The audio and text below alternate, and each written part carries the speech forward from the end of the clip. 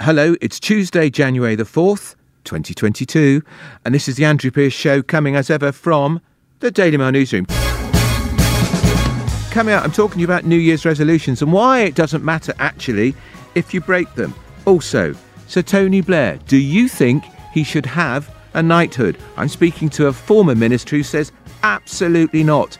With 1 million people isolating because of COVID, is it time to cut the isolation period not from 10 to 7 as the days of the government have done so far, but to 5, which is what they're doing in parts of the United States? But first, it's a huge day for Prince Andrew in the United States, where a judge is being urged to dismiss the civil lawsuit against him by his accuser, Virginia Roberts, now Giuffre. A crunch day for Prince Andrew. His lawyers will today urge a US judge to dismiss the civil sexual assault lawsuit brought against him by Virginia Roberts, now Giuffre. A settlement between Mrs. Giuffre and the late financier Jeffrey Epstein will be examined at the hearing. Lawyers for the Duke of York claim the terms of the settlement, dating back to 2009, release him from any liability. She was paid $500,000, it seems, to effectively not give evidence against anybody else in the case. But does it stand up to scrutiny? Is it enforceable? Mark Stevens is a partner at the law firm Howard Kennedy and joins me now. Mark, his team is pitching an awful lot on this. I'm told he didn't even know about this agreement between Jeffrey Epstein and Virginia Roberts, as she was then, now Giuffre, when the agreement was struck in 2009. Well, that may well be right, although the question here is, what was the agreement for? And essentially, the agreement was to buy off her claims against Jeffrey Epstein and any other potential defendants. So anyone that in November 2009 she could have sued anywhere in the world, then that settlement effectively says that she won't do so. She won't bring proceedings anywhere else.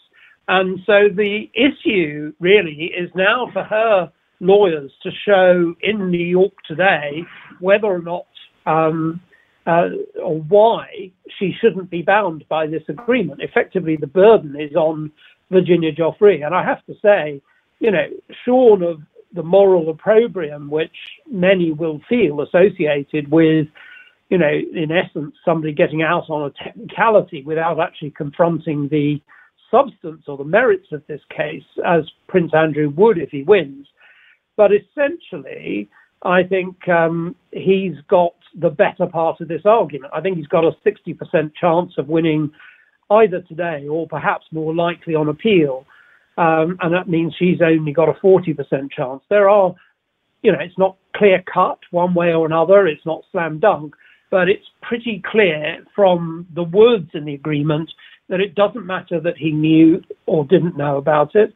And it was an attempt to settle all potential claims that Virginia Giuffre had as of 2009. Now, of course, we know that in her claim against Jeffrey Epstein, she had made mention of a royal, and in the private proceedings, we understand that she names Prince Andrew. And so in those circumstances, he may not have known about it, but she did.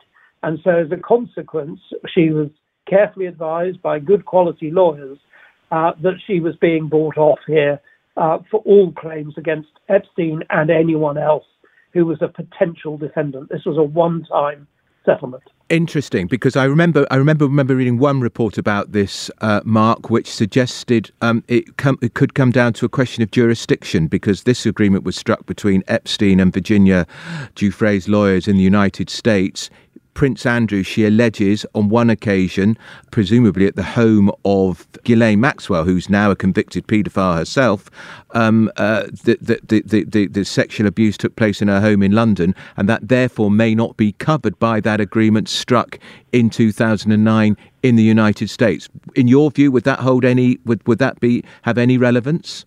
No, I don't think that holds any water at all. Right. So essentially, it's any claim that she may have, whether state, federal, wherever in the world it took place, in the common law. So it doesn't matter where she was suing. She's foregoing the right to sue anybody. And essentially, she could have brought proceedings in the UK, but she didn't do so, and the statute of limitations has run. And indeed, she allowed the statute of limitations to run on her case in New York, but there was a special piece of legislation in New York which gave people a year in which to renew their claims, because as we know, many people who suffer abuse don't confront it immediately, and it takes some years to do so. And so the American legislature allowed Virginia Giuffre to bring this action essentially by special statute. So otherwise this case was compromised. So I think there's been a lot of personal distaste for the way in which this is being argued. I think many will see it as a technicality. And of course, even if the case is thrown out, it doesn't mean that Prince Andrew is innocent. It just means that she's debarred from bringing proceedings. But I do think that he has the better of the legal arguments here. I think, there's a real possibility that he could get out of this case. I think the public opprobrium will stick to him as a stain, an indelible stain for years to come. But I do think, looking at it as a lawyer, just looking at the black and white on the page, I think she's got a hard road to hoe here. Just finally on that, it's interesting because you've been an experienced lawyer for many, many years, Mark. Her legal team, when they took on this case, they must have been aware, surely, about the agreement between her and Epstein and the $500,000 she took, the money she took to effectively buy her silence.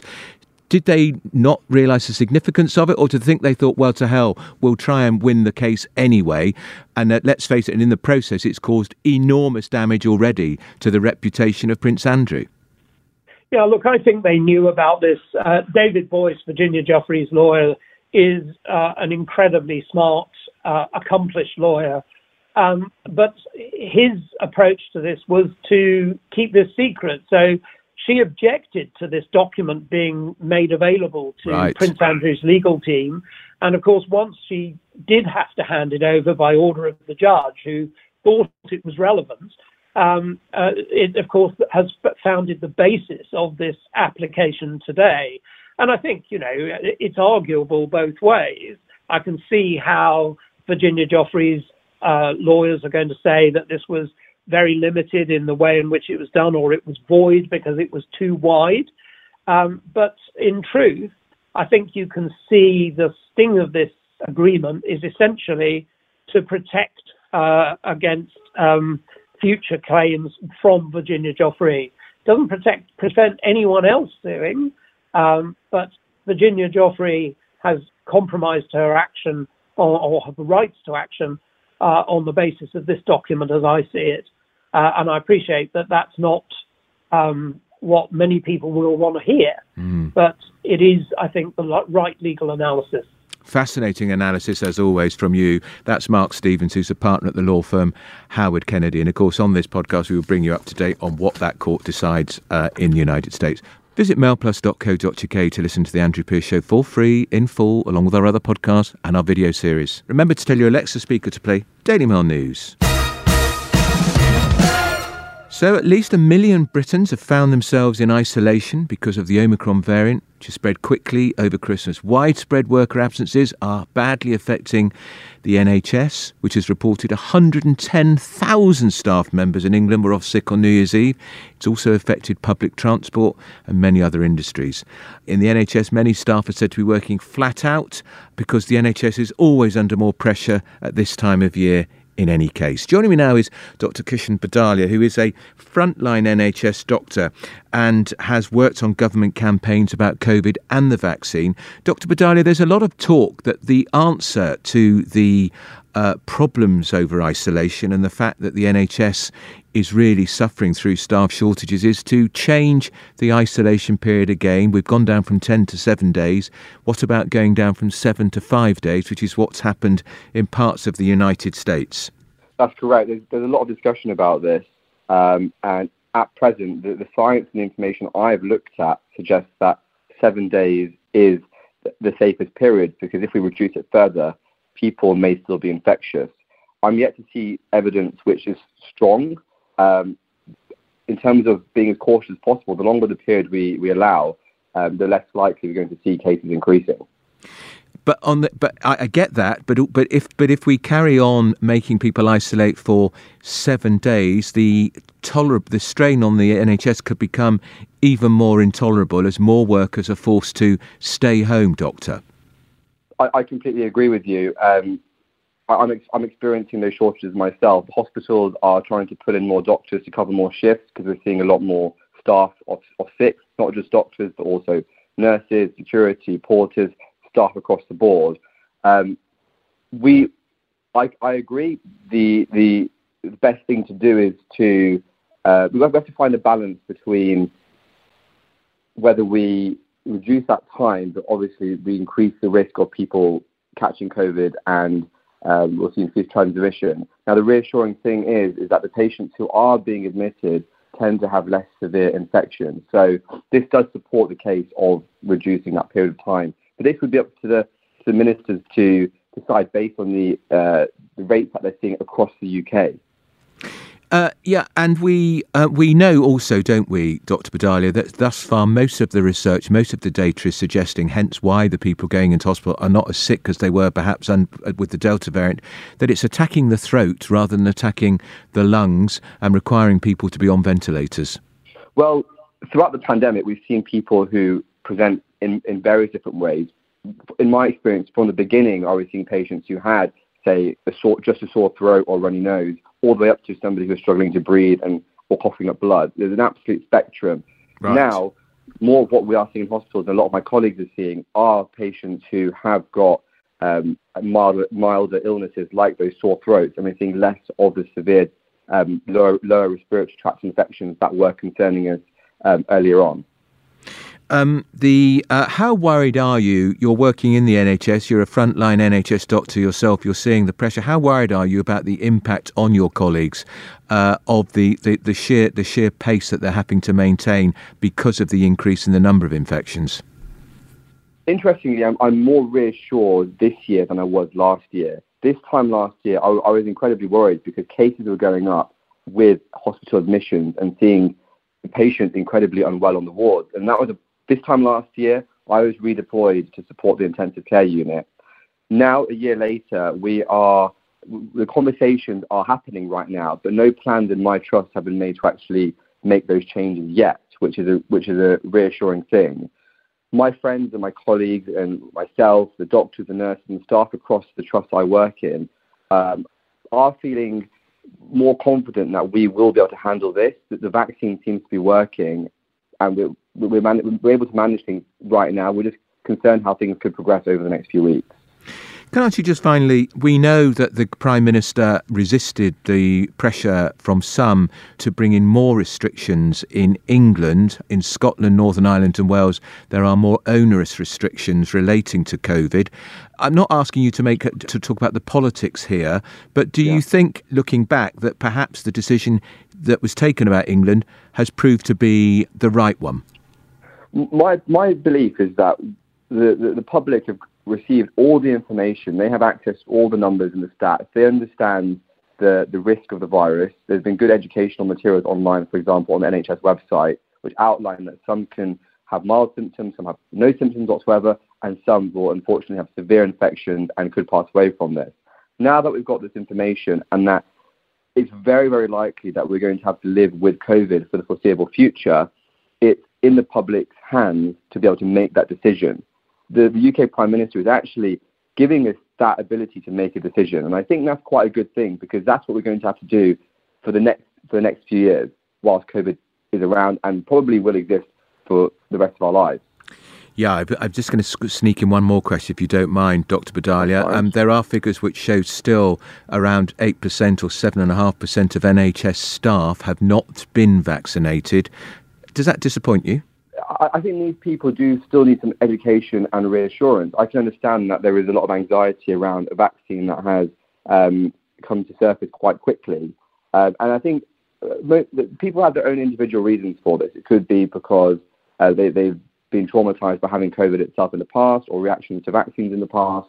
And I think it is important that people do have the choice as to whether they have it or not. I hope that enough people do get the vaccines that we can benefit from herd immunity in the future. But I'm still optimistic that we can still reduce that number from 8% further down. All right, that's Dr.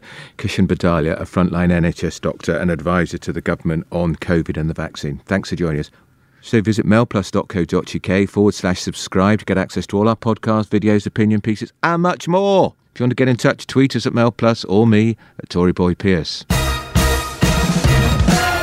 So far, more than 500,000 people have signed a petition calling for Tony Blair's knighthood to be rescinded. The petition criticises the former Prime Minister for his role in the conflicts in Iraq and Afghanistan and claim he's the least deserving person of any public honour. The honour, of course, was made on the personal recommendation of Her Majesty the Queen.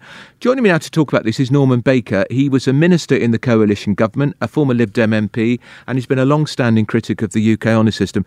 Mr Baker, my piece in the Mail today is pretty forthright and trenchant and says, not least because of the disgraceful way he behaved over Iraq, he does not deserve to be given any form of knighthood, let alone the most senior knighthood in the honours system. What say you? I think it's extraordinary, to be honest with you, that he's been given this honour. Clearly, it would have been a very controversial matter, and the Queen ought to realise that in advance. I have to say that she appears to have been tone deaf on this matter. The number of petition signatures that have amassed already demonstrates the public mood. The fact is that Tony Blair was probably lucky not to have been prosecuted for war crimes as a consequence of his role in Iraq and Afghanistan, Iraq in particular. So it is tone deaf. It is not welcome, and he really ought to turn it down, I think, and recognise it. He doesn't deserve that honour. He, to give him his full title, he's been appointed by the Queen a Knight Companion of the Most Noble Order of the Garter, the oldest and most senior British Order of Chivalry. Mr Baker, the point I made was the Chilcot report, when it eventually reported into the reasons we went to war in Iraq back in 2016, made a number of devastating conclusions. It said that the Prime Minister had not exhausted the options for a peaceful solution to the dispute with Saddam Hussein, that the case over weapons of mass destruction had been exaggerated. There was the so-called dodgy dossier which was sexed up, and then of course there is the death of the government scientist David Kelly, which you've written an entire book about. Yes. All of these are, in my view, huge reasons against why Tony Blair should ever be given such an honour. Absolutely. Look, I mean, the fact of the matter is that George Bush wanted to go to war with Iraq, irrespective of any evidence that would justify that, and Tony Blair simply went along with him in order to stay in his good books, and it's as simple as that. And that meant dodgy dossiers. It meant corrupting official intelligence with the help of Alistair Campbell. It meant lying to Parliament and putting a case to Parliament that he must have known was false. And indeed, the memo, which I quote in my book, from Matthew Ryland, who came back from the States the year before the Iraq War, stated that Iraq was less of a threat than other places such as North Korea. So there's no justification whatsoever for this war.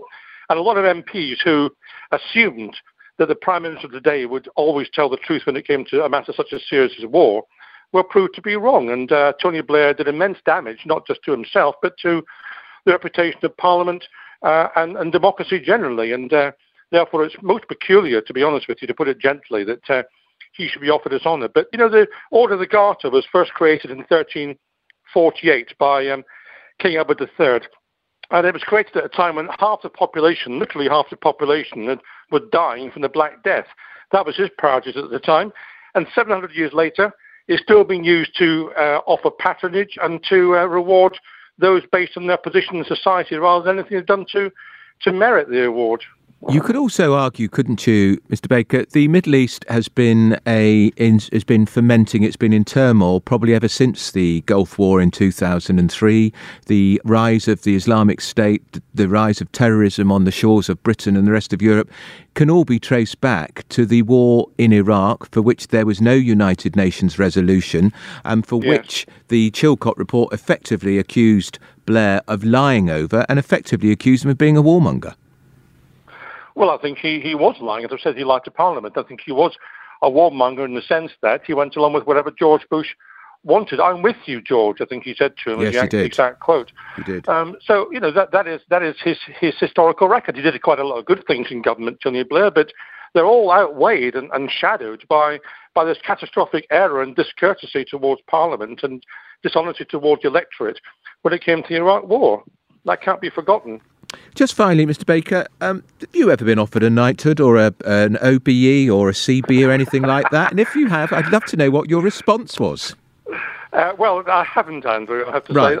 say, I was inducted into the Privy Council, Right. which was slightly bizarre in itself. Yeah. But I've made my opposition to honours very well known. Not in principle. I think in principle people should receive honours, but I think they should be decided democratically by an independent body, not used as baubles to hand out to people who are favourites of the establishment of the day. Well, that was Norman Baker, former minister, and who is defiantly not ennobled by the honour system. Thanks so much for joining us. Now it's time for our regular city update, the first of the year, of course, the new year, with Ruth Sunderland, who's business editor at the Daily Mail. Ruth, before we talk about the main subject, stock market pound doing pretty well as we go into 2022.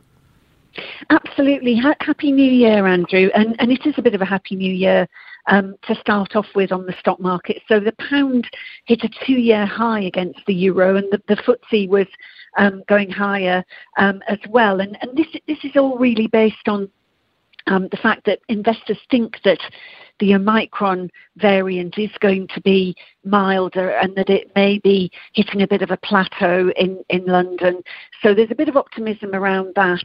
And we've had a couple of quite decent economic figures as well. So we've seen that manufacturing data has shown a bit of growth in December, and also customers have been splashing out on their credit cards, £1.2 billion in November. So it's quite a lot of spending. I have to put a little note of caution in there, though. Some of that is a bit historic, and also we do still have a huge national debt burden. And if inflation continues to go up, and with interest rates nudging up a little bit as well, it is going to cost us more in interest to service that national debt. So that's going to be the equivalent of £1,000 per person next year. So, it's quite a lot of money. So we can't be too complacent about it all. Absolutely not. Now, big story in the United States. She was the woman who seemed to have the Midas touch. Elizabeth Holmes, the founder of a company called Theranos, convicted of fraud. Who is she, Ruth, and what's happened to her in America? So Elizabeth Holmes is an incredibly glamorous and seemingly high-achieving businesswoman in America. She was one of almost like a poster girl for technology and technology investment. Her company, Theranos, I'm not quite sure how you pronounce it, to be honest with you, Andrew, but she claimed that it could detect diseases from just a few little drops of blood. Now, obviously, this would be revolutionary if that were the case, but it appears not to have been. So she's been found guilty of conspiracy to commit fraud against investors, along with 3 charges of wire fraud. Now, she's denied all of those charges. She's been found guilty, and they carry a maximum prison term of 20 years each.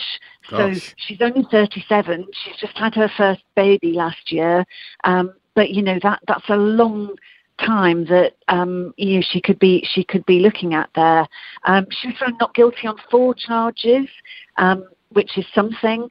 But, these charges that she has been found guilty with are quite draconian. It's very interesting, I think, Andrew, the contrast between the way that people are treated in the US if they've committed a financial crime and the way that they're treated here, where you'll remember in the banking crisis, nothing happened to anybody, really. No. It's a big contrast. Fred Goodwin lost his knighthood, but no criminal charges. She, of course, could be spending pretty much almost perhaps the rest of her life in prison. She could. It's a lot. And last year, one of the people who passed away was Bernie Madoff, who you'll remember. I do. He was sentenced to 150 years in prison. And he died in prison in North Carolina. That was the great Ponzi scheme, wasn't it? That was a huge Ponzi scheme, and some very famous people. They're no respecters of persons in the States. So Martha Stewart, she was another who spent time in prison. Admittedly, in her case, it was 5 months in a prison in West Virginia, and then I think she did another 5 under sort of house arrest on a tag, presumably. So that was a bit more lenient, but much more draconian and punitive regime over there for people in this situation who are found guilty of fraud. Interestingly, a chap called Mike Lynch, who people would probably remember, he was the founder of Autonomy. He's still waiting to hear what the decision is going to be on extradition to the US. He faces charges over there relating to the takeover of Autonomy by Hewlett-Packard, and he could be looking at some hard time in America as well if it all goes against him. So, really, really different approach. As you say, Fred Goodwin, he was virtually the only person to have any punishment, and that was the stripping of a knighthood.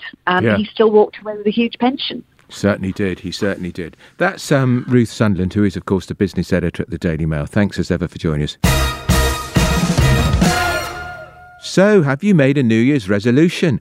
January, of course, is the time when millions of us will pledge to lose weight, save money, dry January, or learn perhaps a new skill. And unfortunately, January or perhaps even February can often be the time when millions of us give up on that resolution. So here, to help us with some tips on how to stick to those resolutions, is the confidence and mindset coach, Hattie McAndrews. Hattie, I don't know what is, in your view, I don't know what most of us pledge to do in January. It's probably to get rid of some of the Christmas paunch or perhaps to do dry January. But we all know, don't we, by the middle of the month, most of us have given up all hope on it.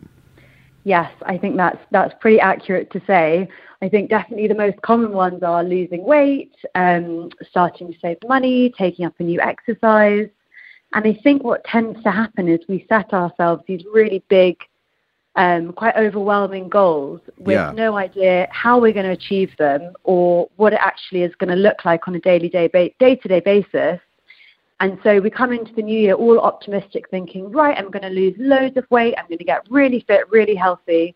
And then, like you say, it kind of fades away. And then come the end of January, February, we've sort of forgotten all about that. And we say, okay, I'll pick it up again later. Yeah. So you say that saying no is probably the most liberating and freeing resolution to live by. What do you mean by that? So what I mean by saying no is really learning how to protect your own time, your energy, stop signing up for things that you don't want to do, whether that's seeing people or committing to extra things at work or, committing to things at your kids' school. The more that you learn to say no, the more time you have to really focus on yourself and look at the things that you want to achieve and you want to do, hence making room for any goals you want to achieve or resolutions you set yourself up for. Yeah, now you also give some interesting advice here. Learn how to be happy alone, because if you can be content alone, if you master that skill, you're not then going to feel you've got to rush around doing those other things. But how do you master the art of being alone if you don't like being alone? I think the biggest thing here is to, before you look at mastering it, it's thinking, okay, what's one really small, sustainable step that I can take? What's one thing I can do today or this week to help you start to feel a little bit more comfortable with doing things alone? Some people are incredibly independent and love to be alone all the time, and some people are the polar opposite. And so it's about finding something that works for you and thinking, okay, what is that thing I can do? When am I going to do it? Taking that first step and then really just noticing how it feels and, how it impacts you to start finding that independence again. I say you give some pretty practical advice about how to get used to being alone. And that advice is write a list of things you enjoy doing alone, whether they're big or small, whether it's watching a new TV series or doing the weekly shop. Exactly. Yeah. So it's really starting to get those ideas onto a piece of paper. And like you said, some of those things are really small. It's watching an episode alone. It's filling up the car with petrol. It's doing your shop. It's going out for coffee by yourself, it's once you look at that list and you think, okay, what's the least scary thing here? What's one thing that I can go and do this afternoon or I can do this weekend that's going to help me start to become more comfortable with being alone? And as you get used to doing it and you start ticking things off your list, you can build up to bigger and more adventurous things, if you will, to really help you to learn how to love being on your own, not just survive being alone. Yeah, and the other thing I like the idea of, it appeals to me, buy less, shop sustainably. Mm-hmm. What, we just buy less food or buy less clothes or just generally buy less? What do you mean? I think it's an approach to generally how we shop. You know, one thing that I think we all found during the pandemic and the lockdown is that we have so much stuff, and it's something that a lot of us spend so much time clearing out our clutter that we'd gathered up and freeing ourselves from all the things we have lying around. And it's really changed our mindset to shopping, and it's food shopping, it's clothes shopping, it's buying things for the house, it's whatever we need. We don't need as much as we think we do. And I think really reining that in and having a more conscious approach to what we're buying and where we're buying from. You know, it's looking at their sustainability qualities, it's looking at what the produce we buy, where is it being sourced from, what impact is that having on the environment. It's really starting to be more conscious, I think, about what we consume and what we allow into our homes. Well, I'm going to have to start making that list, Hattie, aren't I? Yes, you are. Please do. Get your pen and paper out. I will. And I'm just talking to you. I normally try and do dry January, and then I get myself into a terrible lather when halfway through I end up thinking, oh God, I've just had a glass of red wine. I forgot I was doing dry January. And then and it's just ridiculous. And then and the whole thing then unravels. Completely. And then you feel guilty. I do. And you're annoyed with yourself. And like you say, then it's a spiral of, how did I forget, or why did I set this resolution? Yeah. And it's not productive to anyone. So one thing I always say when you start to look at setting those resolutions is really try and get clear on your motivation for why you're setting them. You know, when you say you want to do dry January, why is that? What motivated you to do that? Yeah, because I probably had too many glasses of wine over the Christmas and New Year, and it's good for the waistline. But I'll just do a bit more exercise. Exactly. There's other ways. If you're, if it's the waistline, that you can take on a new diet or take on a new exercise. There's so many different ways you can make those changes. Exactly. And perhaps if dry January isn't for you, then that's okay. That's something else. Very good, Make Hattie. Sustainable. You've inspired me. I'm pleased. That's Hattie McAndrews, who's a confidence and mindset coach, who's written a fascinating piece on how you can stick to resolutions.